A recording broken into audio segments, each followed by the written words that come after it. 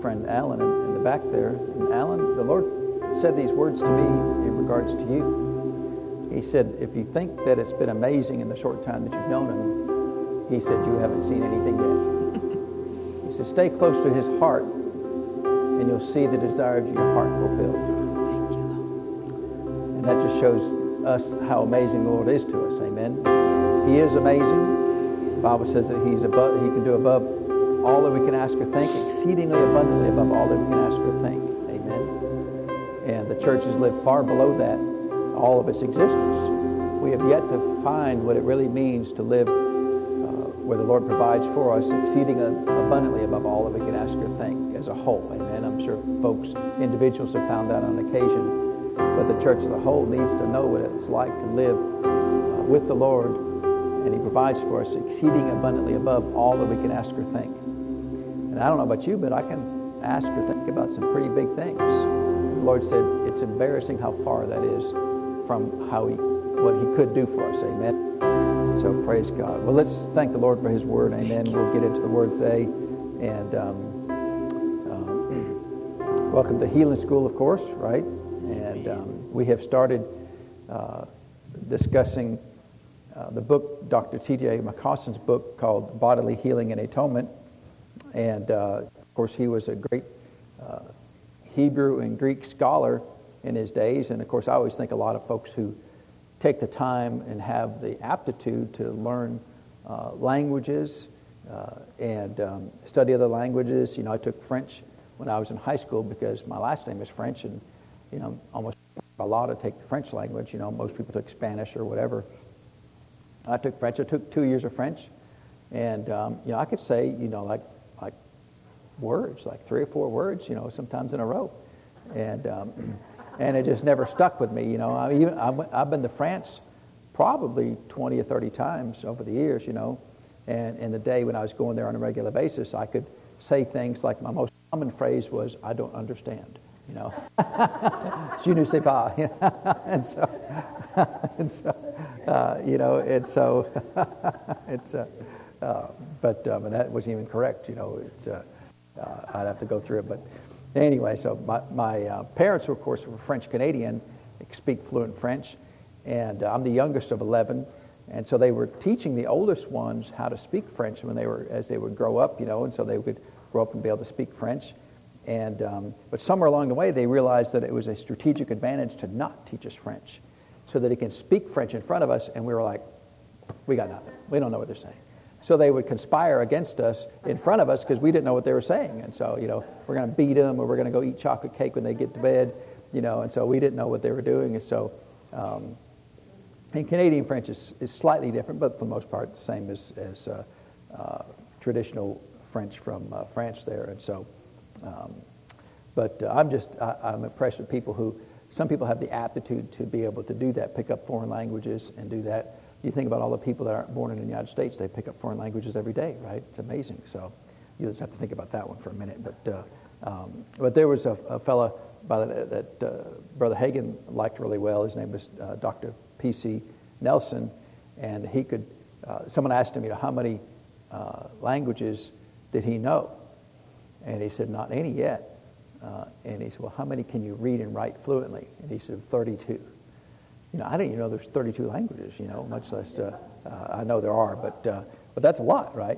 Of course, you know, if you have that aptitude, you know, once you learn one language, a lot of times, especially, you know, groups of languages like European languages, a lot of them are similar languages, and you can pick that up. I'm not trying to diminish their skill and ability in that, but they learn the tricks and how to absorb that type of information. And the Lord has given people that special ability to do that, I know. And, of course, a lot of folks, even in Europe, if you meet most Europeans, most of them speak multiple languages anyway. You know, they almost all speak English beyond their natural language.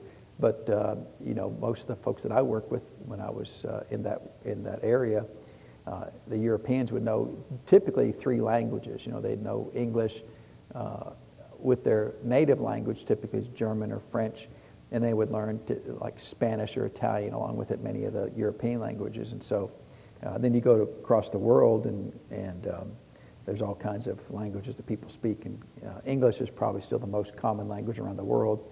And so, I'm glad the Lord put me in an English-speaking world. I don't know if I could handle all the other languages, right? So anyway, we're thankful for the Lord.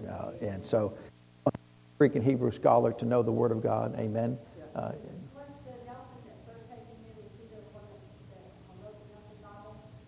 No, that was a different one. That was Thomas Nelson. That might have been P.C. Nelson's younger brother. I don't know, but no, he's been gone a long time, and he doesn't have a whole lot of writings. I've tried to find some writings from P.C. Nelson, but he was like many of the folks. In fact, T.J. McCrossin was the same. They started in the denominational church, and the thing about a lot of people is they start seeking God, even in the denominational churches, and want more of God. And he almost always will lead them into a full gospel church because they want more of God. They want more faith. They want more belief. They want more power in their life.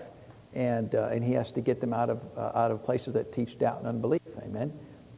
And of course, T.J. McCrossin was that way. He started out in a denominational church and got baptized with the Holy Spirit, spoke with other tongues, and then he got into the Pentecostal world. And of course, after he did that, then a lot of times they forsake you, right, from where you came from, because you've gone over to the dark side, apparently, and so, which is funny because if you get Spirit-filled, you tend to live better than people who are not. Amen. And so you start speaking in tongues, and the Lord tells you more things. So anyway, it's a good way to live. And of course, we know around here. How many people did the Lord intend to be Pentecostal when he set up the move of God in Acts chapter 2? The whole church, right? He never intended it to be a denomination or a separate part of the church. He meant, just like he meant the entire church to get saved. And about 90% of the church believes you should be saved. You got about 10% who not sure, I don't know if it's that much or not, but you do have a certain percentage of the church who's not sure that you can be sure that you can be saved, which seems odd because he literally said, whosoever shall call upon the name of the Lord shall be what? Saved. And so I don't know how you can just, well, I've called upon the name of the Lord. Well, are you saved? I don't know. Well, he said you could be. Well, I don't know. It's things like that are odd. But he always intended it for all the church to get saved, but then he also intended all of the church to receive the second work of the Holy Spirit. And he never intended it to be only a small kind of crazy faction of the church, right? So we finished up the first section of the book, and the book's not really in chapters like a lot of books. He has divisions and different things, and so we're actually, in the book, it's division 1, because he really wrote it more as a paper as opposed to a book here. But this section of the book, he entitles it 6 Great Biblical Reasons Why All Christians Should Take Christ as the Healer of Their Bodies. So is it limited to certain Christians? No, it's all Christians should take Christ as the healer of their bodies. And so he goes through here and gives us biblical reasons. And so it's not just him sitting around and just writing his ideas. He has searched the scriptures and then kind of outlined and summarized some of the ideas that he found from the Word of God, and he put that in the book. And that's the book that I like the best. I like the books that, well, here's what the Word says, and here's why this is true. A lot of books tend to be more just like people's ideas or philosophies about how the Lord works. And, sometimes that's okay. And we really saw that, I think, a lot more even with Dr. Yeoman's books about her experiences and things she observed than just book, chapter, and verse. And so I think we can find a balance there, but I tend to prefer books that are written from the Word of God and then give us the revelation of what the Lord has given to them related to the Word. And so he starts out here with reason number 1 is that God used to heal the sick, and he is an unchangeable God. So that's a pretty good reason why we should receive healing, because if he ever healed the sick, then and if he's unchangeable, then he's still healing the sick. And so then he goes through some scriptures about that he was a healer. And so he started out with the famous scripture here in Exodus 15:26, which says, and if thou, of course it's Old Covenant, right? And it said, if thou wilt diligently hearken to the voice of the Lord thy God, and will do that which is right in his sight, and will give ear to his commandments and keep all of his statutes, I will put none, or really, if you go back and look and research that, it really means I will allow none of the diseases to be upon thee, which I have brought or allowed to be brought upon the Egyptians, for I am the Lord that healeth thee. And of course, we know the original Hebrew of that, where it says, Lord that healeth thee, that is, in the Hebrew, that's Jehovah Rapha. And of course, we have taught over the years about Jehovah Rapha and the 7 covenant names of the Lord, that he called himself Jehovah something, right? Jehovah Nisi, Jehovah Rapha, Jehovah Shalom, different compound words that he used to describe himself. This is one of them. He says, I am the Lord that healeth thee. And of course, you could look up that verse in multiple translations, and different translations will talk about, I'm the Lord that healeth thee, or I'm the Lord your physician, I'm the Lord your surgeon. So that word healeth thee is a big word in the Old Covenant. That word healeth thee is Rapha, and that's a big word, right? So it's all-encompassing from a medical standpoint, that he will take care of you and be your physician, be your healer, be your surgeon, and that's what he declared, that this is who I am. Not what I do, it's who I am. And then in the same book, Exodus 23:25, it says, and you shall serve the Lord your God, and he shall bless thy bread and thy water, and I will take sickness away from the midst of thee. So, will he bless your bread? That's what he says, right? And that's one reason why when we say grace, or we say we're going to bless the food. Why do we do that? Because he said he would bless it, and if he blesses it, then he will take sickness away from the midst of that food. Amen. So, should you ever be afraid of food? You know, some Christians are afraid. Where'd that come from? Who touched it? Is it clean? Is it? Well, you know, a lot of Christians even today are fearful of their food. You know, of course, you don't do it just out of mental assent. You do it by faith that, Lord, it doesn't matter what I eat. It's you have taken sickness from the midst of that food. Amen. And so, you should never be afraid of your food as long as you're walking by faith. Amen. We don't walk by presumption. We just don't hope for the best. We believe that the Lord blesses our bread and our water. Amen. You talk about water, you know, I don't drink city water. You know, it's got fluorine and chlorine, and they got chemicals to control you, and, you know, to sterilize you, and or to make you have alien babies, or, you know, whatever the conspiracy theories are of the day. I don't think, you know, you drink tap water? Well, yeah. Well, why do you drink tap water? Because you just flip the tap, and magic water comes out of it, right? You know, I would never drink tap water. I don't care. You know, he said he'd bless my fruit, my bread, and my water. Is that limited to only well water? Can he not bless the water no matter the source? I mean, that's what it says, right? How many times in the Old Covenant, when they came up to water, it was poisoned. And one time, you know, they threw a branch of hyssop, I think, a tree in there, cleansed the water. You know, other times they would speak to it, throw something else in there, and it would become pure. Well, we can do that by faith today, can't we? Amen. And so you do whatever, you drink whatever you want to. I mean, some people, you know, we get some ministers, you know, they need to have filtered water from the springs of Italy before they can preach, you know. I don't care. If you like filtered water from the springs of Italy, that's fine, you know. I mean, to me, water's water, but, you know, we test it. Jared's he's a connoisseur of water, right? Yeah, and so he's like, you can't tell. It's like, yeah, you can. And so we gave, like, you know, generic, okay, which one of the three are the best ones, right? He'd taste them all, like, yeah, that's one. And he was right. It's the one he always likes. That's the one I like. Well, that's fine if you just have a preference of water. That's fine, right? I have a preference of things I drink. You know, I like to drink orange juice. I'm a big fan of orange, but a lot of people, I don't like orange juice, you know. Fine, I don't care. You know, just drink whatever you want to, right? And, you know, I offered somebody, hey, do you want a Diet Coke one time? And they were almost upset at me. I don't put that poison in my body. Fine, I don't care. Drink whatever you want to. I could care less, right? But people will fight you over things. You know, I don't drink tap water. You know, whatever. He said right here that he would bless our bread and our water. Is that what he said? Does he put a restriction on that? Does he put as long as it's sourced from a certain spring or certain stream or a certain pond or whatever, right? You know, Brother Randy always talked about when he was fishing when he was growing up. He would be thirsty, and they would take the worm bucket. You remember the little worm styrofoam buckets? You know, you get it, and he'd dump out the worms on a seat because you wouldn't want to throw them away, right? You dump out the worms in the dirt on the seat, and he'd wash out in a river in the river that they were fishing in. And then he'd get a cup of water and drink it. Now, see, that to me, that's just disgusting, right? You ever seen river water? I mean, it's disgusting, right?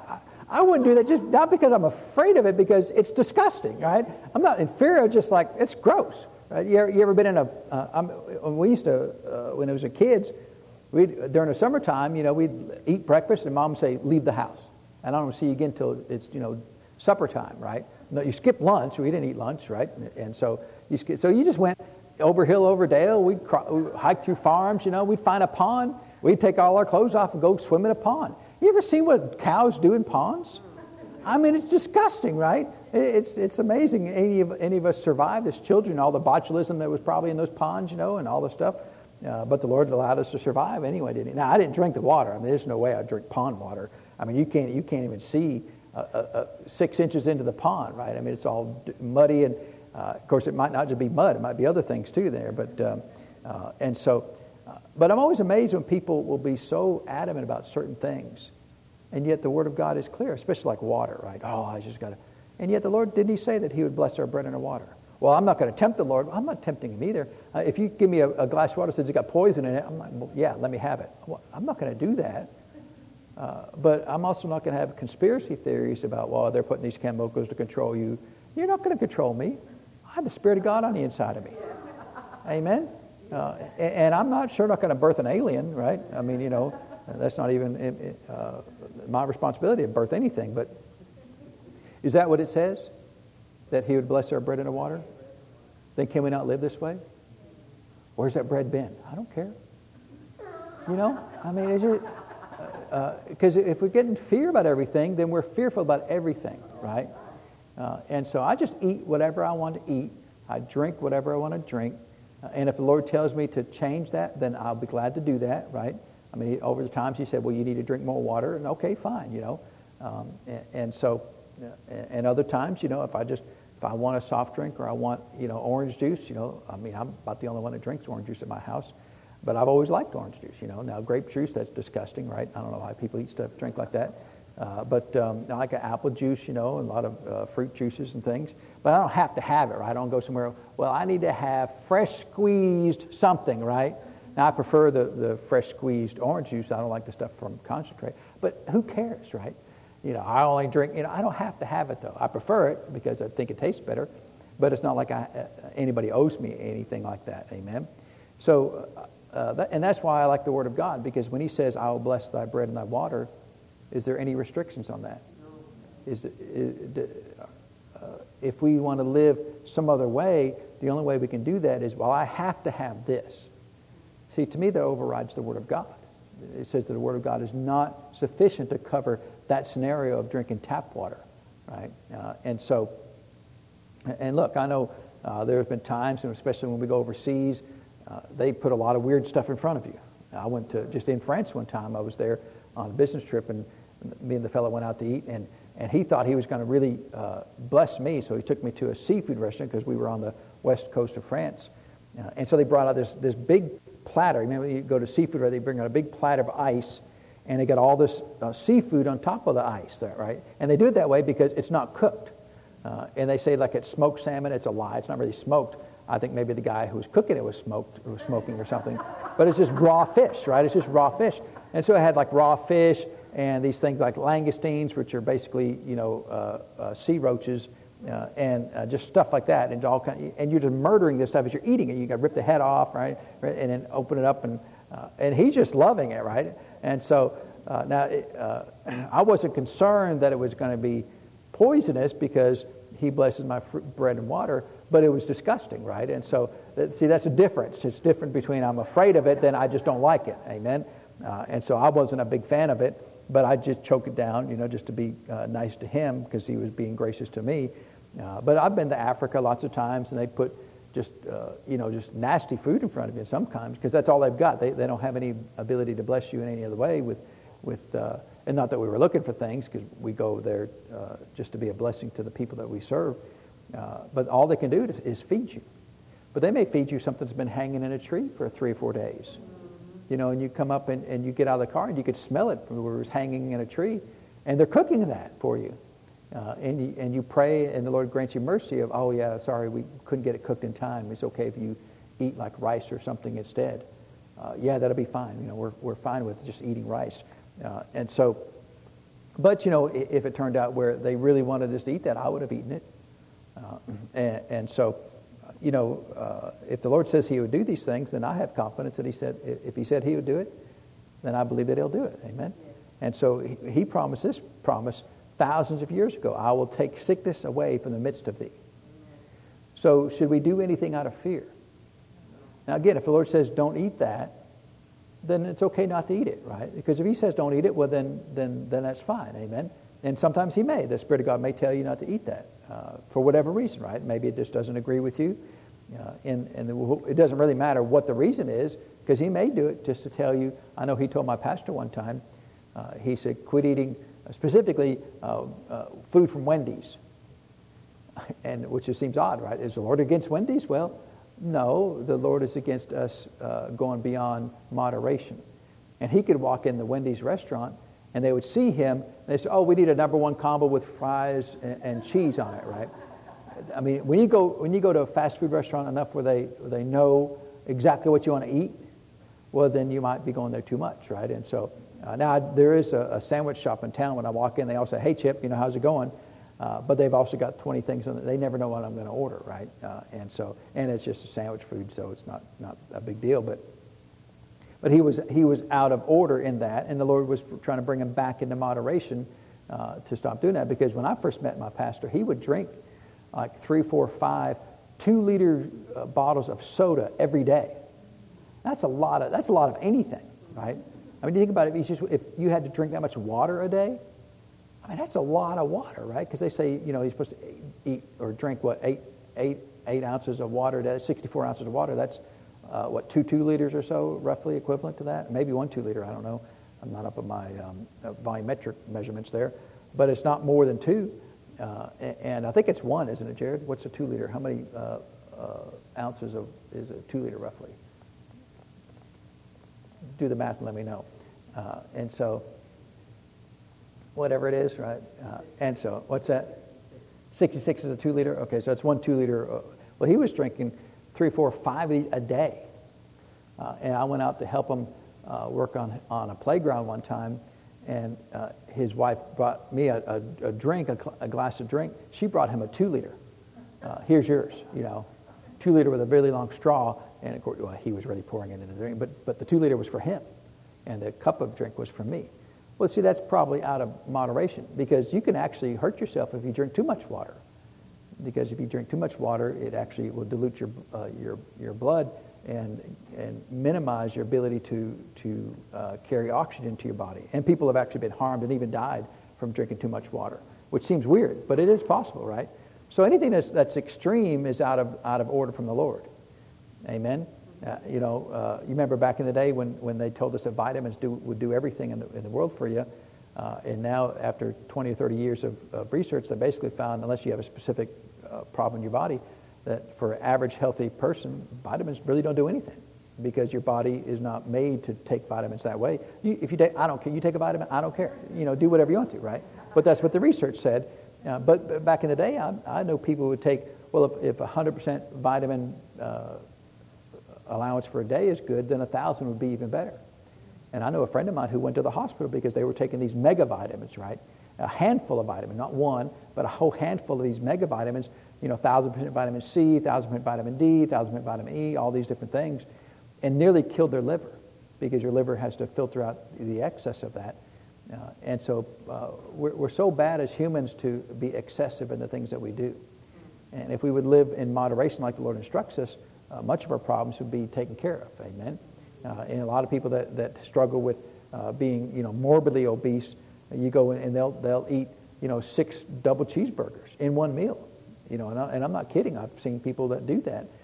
They'll order, the meal, and then they'll supersize it, and they'll double size the supersize, and that they have lost control of their body, right? Their body runs their life, and they struggle with that. And there's deliverance in that area, no doubt, from the Lord. But did he say that he would take sickness away from the midst of thee? Did he say that he would bless our bread and water? Has he changed? Has he decided to stop blessing our bread and water? If he has not decided to stop blessing our bread and water, then he has not decided to stop taking sickness away from the midst of us. And so he's ever done it. If he's ever done it, he's still doing it. Amen. For the old covenant, of course, this is old covenant here. We know that we have been redeemed from the curse of the law. And of course, it's not just in Deuteronomy 28, but it's a good summary. If you go to Deuteronomy 28, it starts out with all the blessings of the law. And the last half of it is all the curses of the law. Of course, the New Testament says we have been redeemed from the curse of the law. But it never says we've been redeemed from the blessings of the law. So if there's an Old Testament blessing that you see just like this is an Old Testament blessing, right? It's a good thing. Then this still belongs to us because we've never been redeemed from this. These still belong to us because aren't we children of Abraham? Amen. This is the covenant of Abraham. And so these things are still applicable to us today. And yet wars are fought in the church. Well, it doesn't belong to us today. Well, when did it stop? It didn't stop. He said, let's turn over to Psalm 103. We'll look at that in a little bit more detail.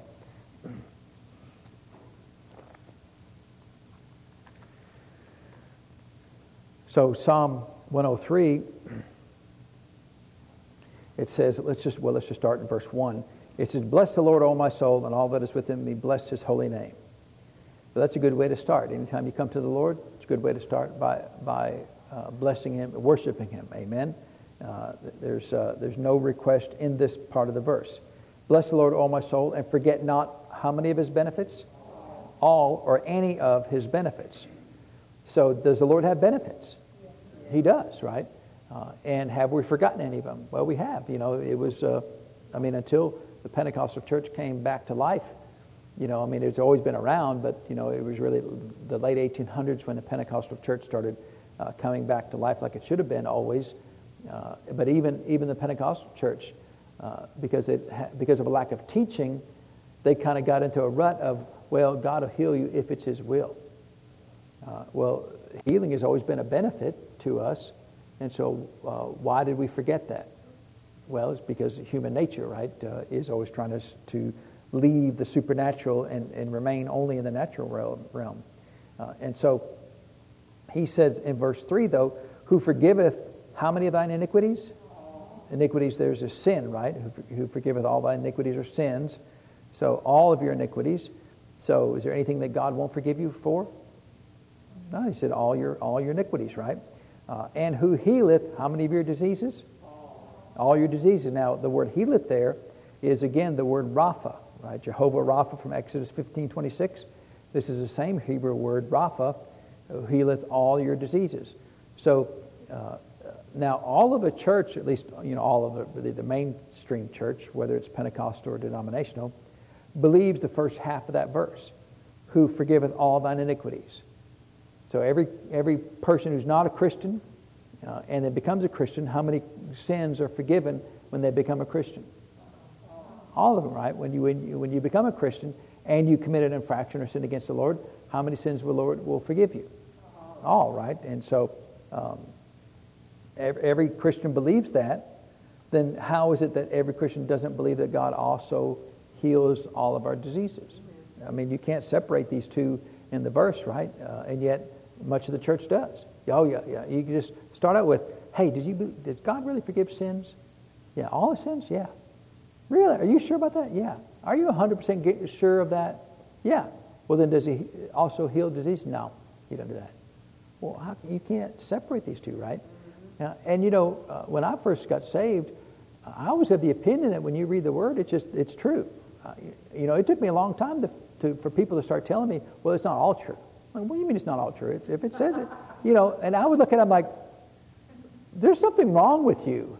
Now, I'm just a teenager. I'm 16, 17 years old, and people start saying some of these things, and I just look at them like, you're wrong. You're weird, and of course, I didn't always gain friends from the adults that would say those things, and I would look at them kind of crossways, like, how could you say that? Because I just assumed if he said that he would forgive all my sins and heal all my diseases, that's exactly and only what he meant, right? But people that really are looking for ways to not believe God will find out reasons why this verse is not true, or at least the second half of this verse is not true. And of course, then he gives us some insight, because in researching for this book, he would read after other Bible teachers, and he said that these other Bible teachers would say that the psalmist here in verse 3 was only speaking of spiritual diseases. Spiritual disease. Is there even a such thing as a spiritual disease? Can you catch a spiritual disease? Oh, I got spiritual, leprosy. What does that mean, right? Well, that doesn't mean anything, but see, in fact, we were studying, we had a Bible study one time, we were studying Mark 11, 23 and 24, but especially Mark 11, 23, where it says, whosoever say to this mountain, be thou removed and be thou cast into the sea. And they said, well, that's only spiritual mountains. Someone in the Bible study said, well, that's only spiritual mountains. And I'm like, based on what information? Does it say, whosoever shall say unto this spiritual mountain, be thou removed and be thou cast into the sea? It doesn't say spiritual mountains. But see, why do they want to redirect the Word of God to say it's only spiritual things? Because that way they're not guilty of being in doubt and unbelief. Because spiritual things, you can't prove that it's true or not true, right? It's in the realm of the Spirit. Can you see the realm of the Spirit? Can you measure that spiritual mountain was removed? Well, not really, right? And so if you kind of put it up in the realm of the Spirit, in the spooky world, then you can't really prove that you're in faith or not in faith. And so it's really a smokescreen to explain why they don't want to be in faith. Because if you say it's a real mountain, well, that's got to be removed.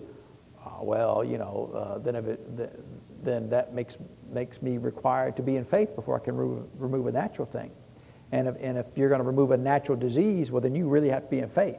But if it's a spiritual disease, oh yeah, I'm in faith. Well, how you know? Because I'm telling you I'm in faith. Well, do you have any proof? Well, no.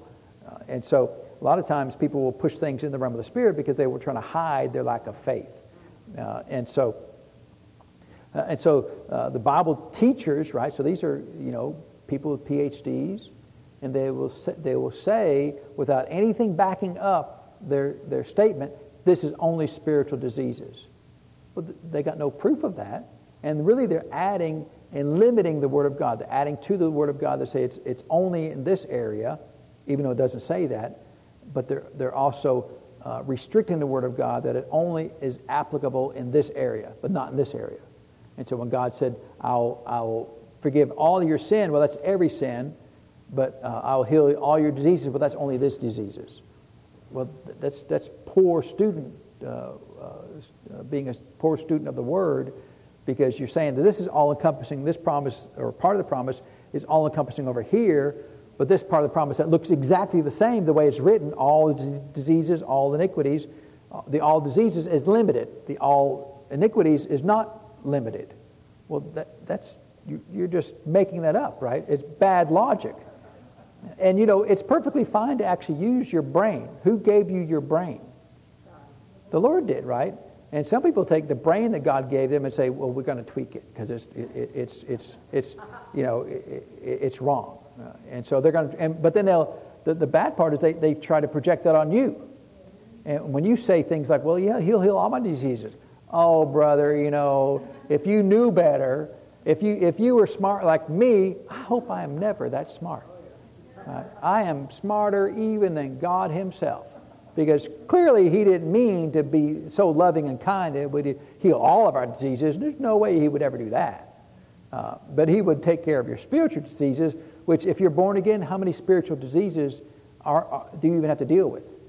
None. If you're born again, in fact, there's really no such thing as what is a spiritual disease anyway? Well, it's not anything, right? There's no such thing. You never see any example in the Word of God where a spiritual disease was healed, right? And so they say things like that, but it's a smokescreen, right? It's to hide the requirement to be in faith. And so those so-called Bible teachers say this is only talking about spiritual diseases, and they use that. And I have read this logic a bunch of times, but it's so convoluted. It's like, because he explains some of the logic they use, and I think this is just, you got to be really smart to be this dumb. And so they'll tell you that the reason why verse 3 is only talking about spiritual diseases is because of verse 4. Verse 4 says, who redeemeth thy life from destruction, who crowneth thee with loving kindness and tender mercies. And so when I read verse 4, I see that he redeems my life from destruction. So what does he redeem my life from? Anything that's bad. Any kind of destruction, right? Warfare, doom, explosions, destructions, right? Car accidents, landmines, everything, right? Red lights, everything, right? And so I add the red light there because it's not really destruction. And then he quotes some of these Bible scholars, and they'll say that present time. So I wrote some of these things because part of the book is to explain to us and show us what excuses people use for not believing that God still wants to heal us. And so that's part of it. And in fact, when I first started healing school back in 2015, since the day I got born again, I believe God's my healer. And so I've not been trained in doubt and unbelief. So I called up a friend of mine who attends the First Church of Doubt and Unbelief. And I said, so tell me why you guys don't believe in healing. Because see, to me it's so foreign to think that God doesn't heal. It's so like, it doesn't make any sense to me. So, I wanted to get an expert at doubt and unbelief to tell me what, and so they said, well, because of this, and it's all these same things that Dr. McCrossan is telling us about. It's like, well, that doesn't make any sense. It doesn't make any walking around sense. But see, to them, it's like, oh yeah, that's exactly right. It's spiritual healing. But based on what? What verse do you have? Because he says out of the mouth of 2 or 3 witnesses, let every word be established. So do you have 2 or 3 verses that back up your concept of spiritual healing? In fact, even there's no such thing as spiritual healing anyway, right? You have physical healing, your mind gets renewed, and your spirit gets born again. That's the 3 aspects of humanity. And the only healing that is present is in your physical body. So your mind doesn't get healed. People go, well, I need my soul healed, right? And of course, I know he does talk about healing the brokenhearted, but that's another whole discussion for today. My friend and I wasn't trying to be disrespectful because, I just tell him, oh, you go to the church first. Oh, yeah, I know. And he's trying to help them. Or sometimes the Lord will put people in there to try to help other folks. And that's fine, right? And so he told me a few of the reasons, and a lot of these things are what Dr. McCrossan has come across. And so he said in his time, he was reading after some of these other Bible teachers, and he said, they said that present time healing of a sick body does not redeem it from destruction. And so therefore, when Psalm 103 verse 4 said that your life is redeemed from destruction, they said, well, healing doesn't do that. Well, of course it does do that. Of course it does that, right? I mean, but they're saying it doesn't do that. Well, why are they saying that? Because they don't want to believe, right? They don't want to have faith. They don't want to be responsible to believe. And so they'll just say things, and they say like, well, this is true. This is a true statement. But they don't have anything to back up that it's a true statement. And so, when people say things, it doesn't matter who says it. You should always know, if they're saying something that's not a quote from Scripture, you should know what's the scriptural foundation for what they just said. So if some people says things, part of the problem when I was, not recently, but many years ago, I was studying after some end-time event ministers who, like give you some description of the book of Revelation, for example. And there'll be some, the 10 horns of Babylon. They say, well, this is talking about, Greece or something. And they would just say that like it's a fact. And I'm like, well, but based on what? Where did you get that from? And they may have had a reason for it, but see, they didn't explain it in a book. So if I was going to write a book like that, and I did my research and found out that it was, talk about the nation of Greece or nation of Rome or whatever, I'd say, well, here's why, based on this verse and this verse and this verse. But a lot of times, especially when you get into end-time events, people would say, well, this means this. Well, based on what? And so I have a hard time with a lot of the, and not that there's not anybody out there, but that doesn't do that. But I haven't found an author that I really like especially about end-time events, because they'll just make statements that they claim are factual, but they don't have any scriptural basis for that, or they don't give you what they may think is scriptural basis for that. And from my perspective, if it's not based upon the Word of God, it's just hearsay. I mean, it may sound good, and it's fine, and I don't have a problem with that. But if you don't have a scriptural basis for that, to me, it's not that important to me, because I can't have faith in your concept. right? If you have a concept of what this means, that's great. I can't have faith in that. I can only have faith in what the Word of God says. And so I have no faith in people, no faith in teachers.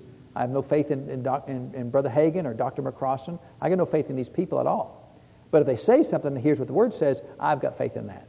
And if they're explaining to me what the Word says and it makes sense, then I can have faith in that. But I can't have faith in just, present time healing of a sick body does not redeem it from destruction.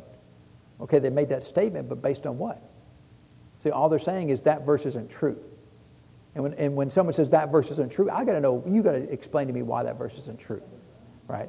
Like, I've got to go kill bulls and goats to get forgiveness. Okay, that's not true anymore because the blood of Jesus overcame and is a much better sacrifice than the blood of bulls and goats. Okay, that makes sense, right? So I don't have to kill bulls and goats today because I can give you all kinds of scriptures in the book of Hebrews and the prophecies of Jesus being the perfect Lamb of God, and you go into the kinsman redeemer. I mean, you can spend all day long explaining why that's not true today. Okay, that's fine. You give me biblical proof. But when you say, just make a statement that verse 4, who redeemeth thy life from destruction, present time healing of a sick body does not redeem it from destruction, but healing the life or soul of the sin, disease, death does redeem both body and soul from destruction through the resurrection. So what they're saying is that in order for your life to be redeemed from destruction, that will only occur completely at the resurrection. Well, that's convenient because where are we going to be when the resurrection occurs? At the end of time. So between now and then, are we at the resurrection today? No. So for today, you're stuck.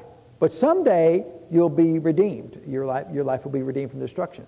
Well, that's all great, but that doesn't do me any good. And that's what a lot of people do, is they push everything, no faith today, but they push everything, that everything will be good at the resurrection. Between now and then, life is hard. Hang on the best you can, because, you just never know. But someday you'll get resurrected, get a resurrected body, and then the Lord will redeem your life from destruction. But that doesn't make any sense, because first of all, the word redeem, it's a business word. It's a transactional word. It means something was purchased out of the marketplace.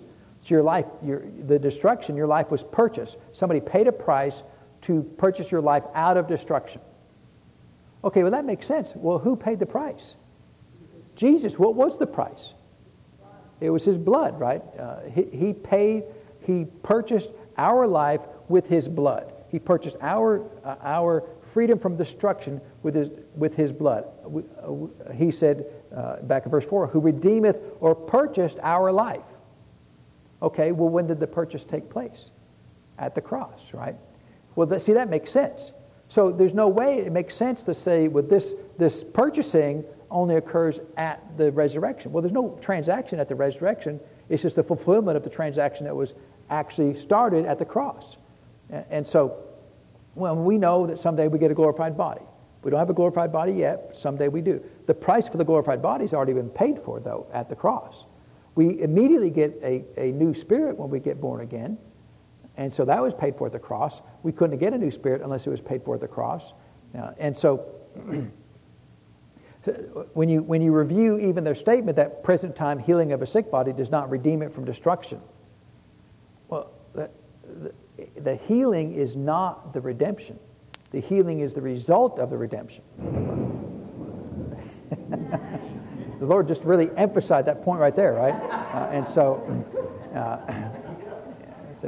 pause for dramatic effect, right? And the thunder rolls, that's the Lord likes to emphasize certain things, right?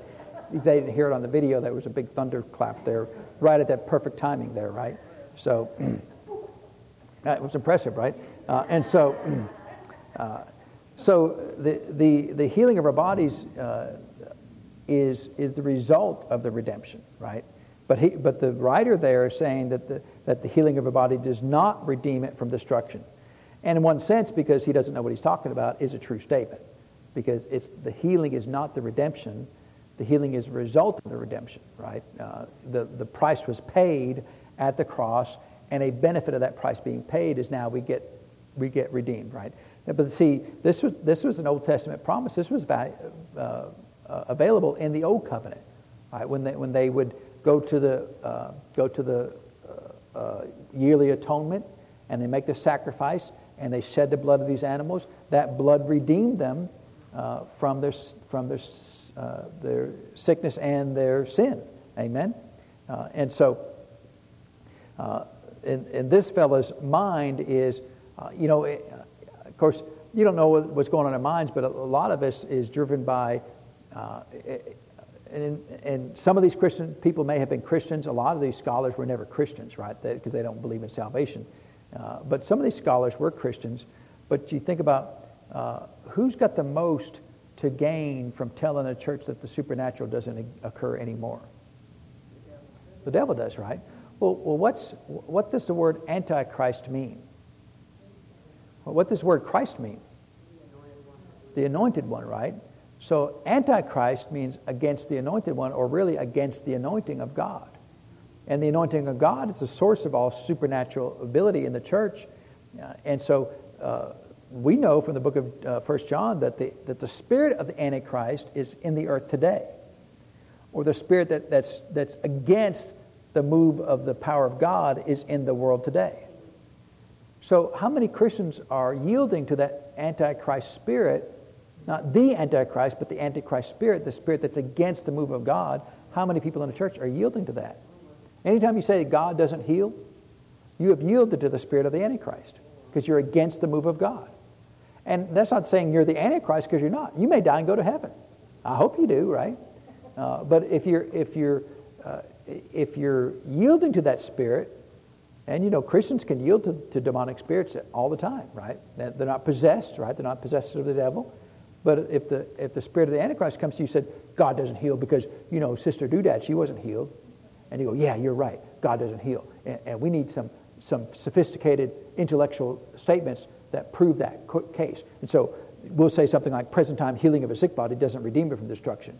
That only occurs at the resurrection. And you'll be like, what are you talking about? That makes no sense, right? Doesn't make any walking around sense. But because you shroud it in all these $64 words and make it sound intellectual, then sometimes it'll cause regular people to, I just must not be smart enough to be able to, respond to that. Well, you don't have to be smart to respond to it. You say, well, that's the dumbest thing I've ever heard. Because if it doesn't make any sense, it's the dumbest thing you've ever heard, right? True faith and true wisdom from heaven, it always makes perfect sense. God wants to heal you every single time, no exceptions. Does that make sense? Makes perfect sense. Is that easy to understand? Super easy to understand, right? But when God doesn't want to take care of you now, but He wants to take care of you in the resurrection, well, why am I here? If I have to suffer from now until the resurrection, then bring on the resurrection. And if the Lord brings on the resurrection, that means that He's going to come back, and all the people that haven't accepted the Lord Jesus now are stuck. I never pray, Lord, come quickly. I always say, Lord, delay as long as you possibly can. And so these folks there are trying to push the healing out to the resurrection. And of course, in one sense, that's perfect healing, right? I mean, some saints of God that we know will die sick. It's unfortunate, they shouldn't have to, but some of them do. Amen. And do they receive perfect healing at that point in time? They do, right? I don't like to say it that way because to me it's kind of it's fine in a way, but I'm not a fan of saying that because it's almost saying, well, you can't really get it now, but you'll eventually get it then. And I mean, it's true in a sense, but I prefer to live in the faith of today. God will heal me today. And when I get a glorified body, then a lot of things will be taken care of that I'm thankful for. But between now and then, I can live a life of divine health. And so he goes on from there. Of course, this section is called Division 1, Reason 1, but then he says he's got 3 reasons why that statement there from Psalm 103, verse 4, is wrong. And, of course, we're out of time today for that. But then he goes into explaining why that's not wrong. That's wrong. And so he goes through scriptures proving this, right? And he starts talking about the Septuagint again. And we did have a discussion a while back about what is the Septuagint. And I think just real quick, we'll just mention it again just so we remember. So he does talk a lot about this. And so, traditionally when we say what language was the Old Testament written in, what language was it written in?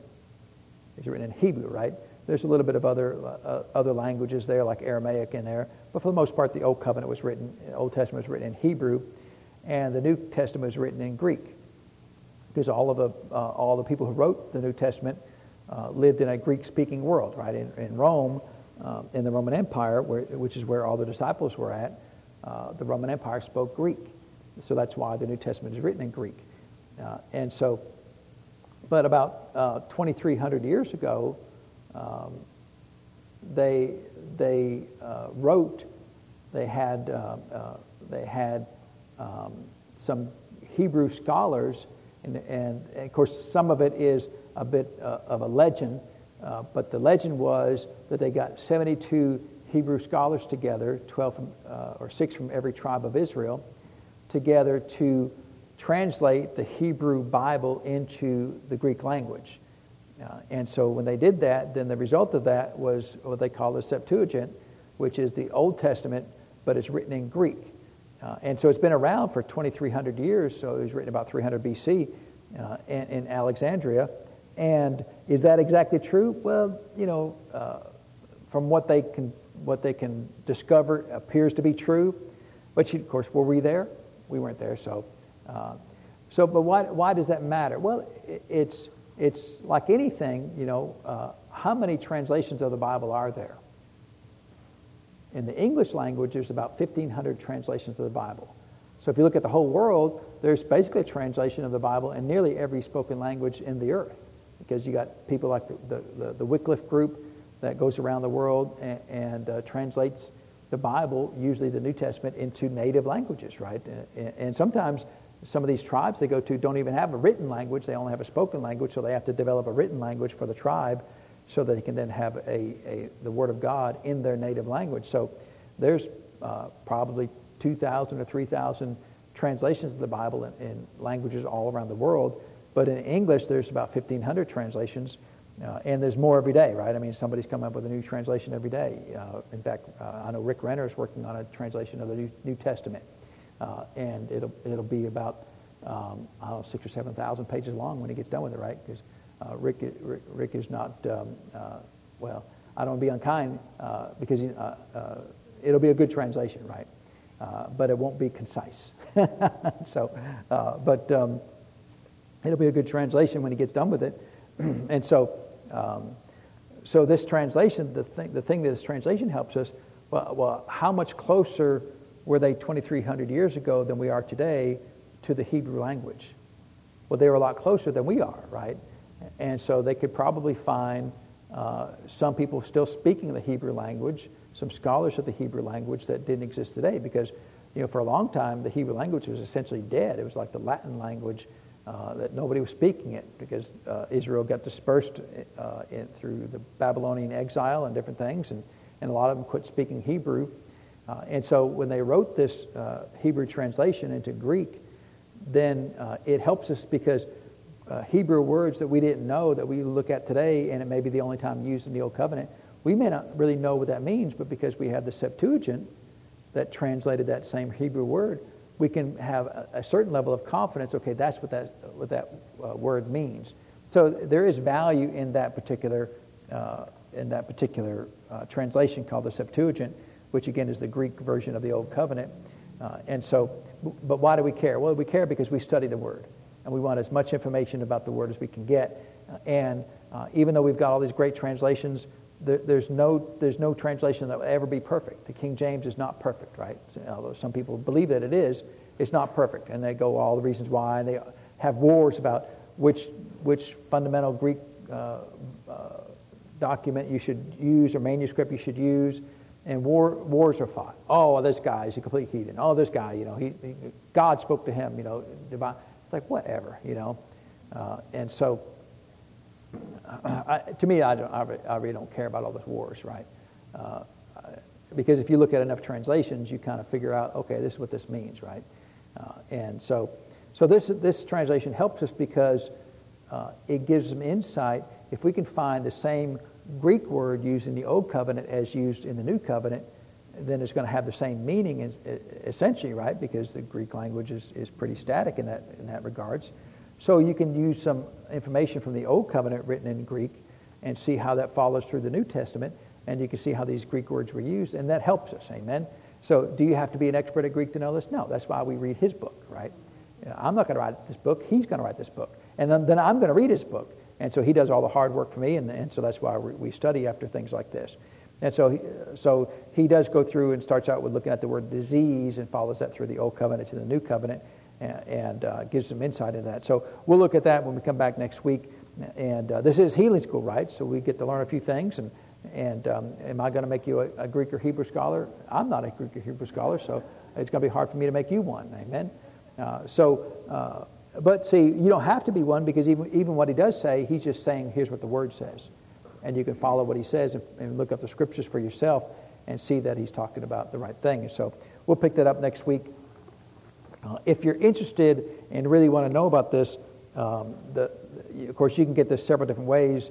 The one translation that I use as far as the Old Testament Greek translation, there's one called the Apostolic Bible Polyglot. It's Polyglot.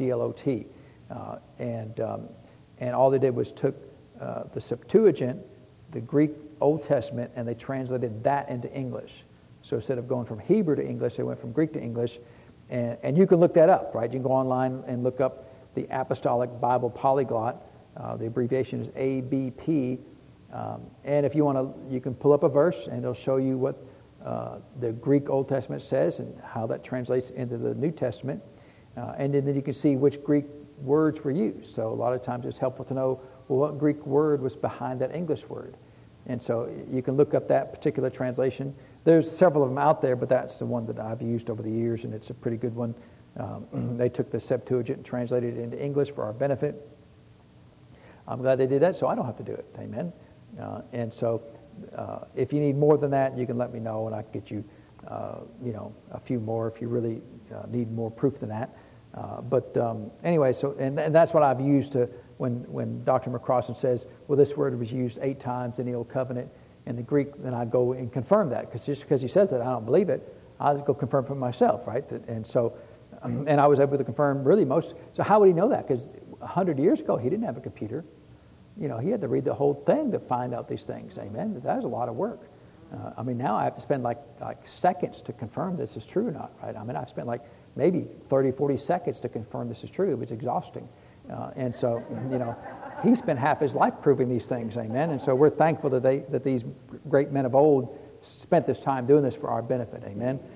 And so we'll pick that up again. We're not going to try to become scholars in these things, but it doesn't hurt to tell you guys some of these things, because they're study guides, right? They're things that help us study the Word of God.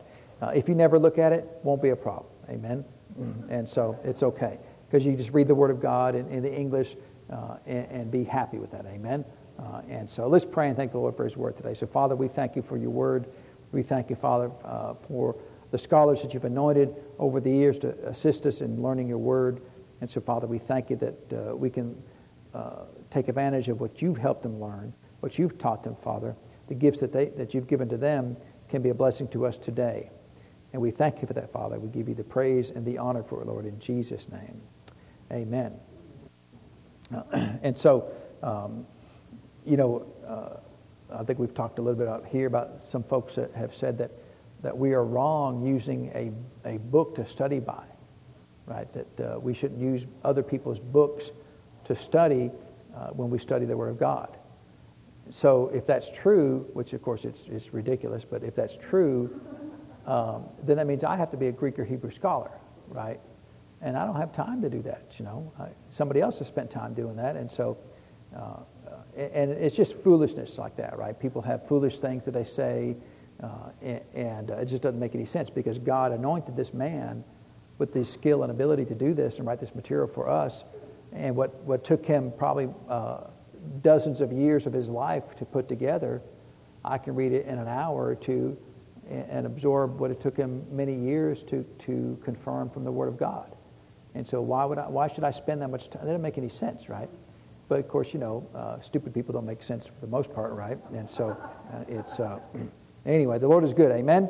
So we'll pick this up next week, continue on here, and look at what Dr. McCrossan said about the 3 reasons why what that person said about Psalm 103, verse 4, is not correct, right? That God pushed healing only into the resurrection.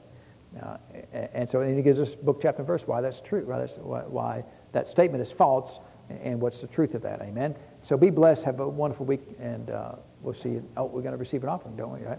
All right. Praise God. Chris is waving money at me, so take my money. All right. Well, let's get ready to receive this afternoon's offering, and we'll continue this next week. And I have actually enjoyed this book there. I was a little concerned to be a little bit too much, but it's actually been a pretty good book, hasn't it? Amen.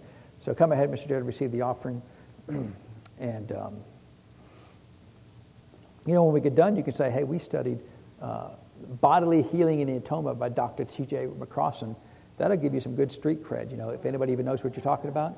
If they do, they'll know that's impressive, right? They'll be impressed with that. So, and that's the only reason why we study this, right? So people can be impressed with us.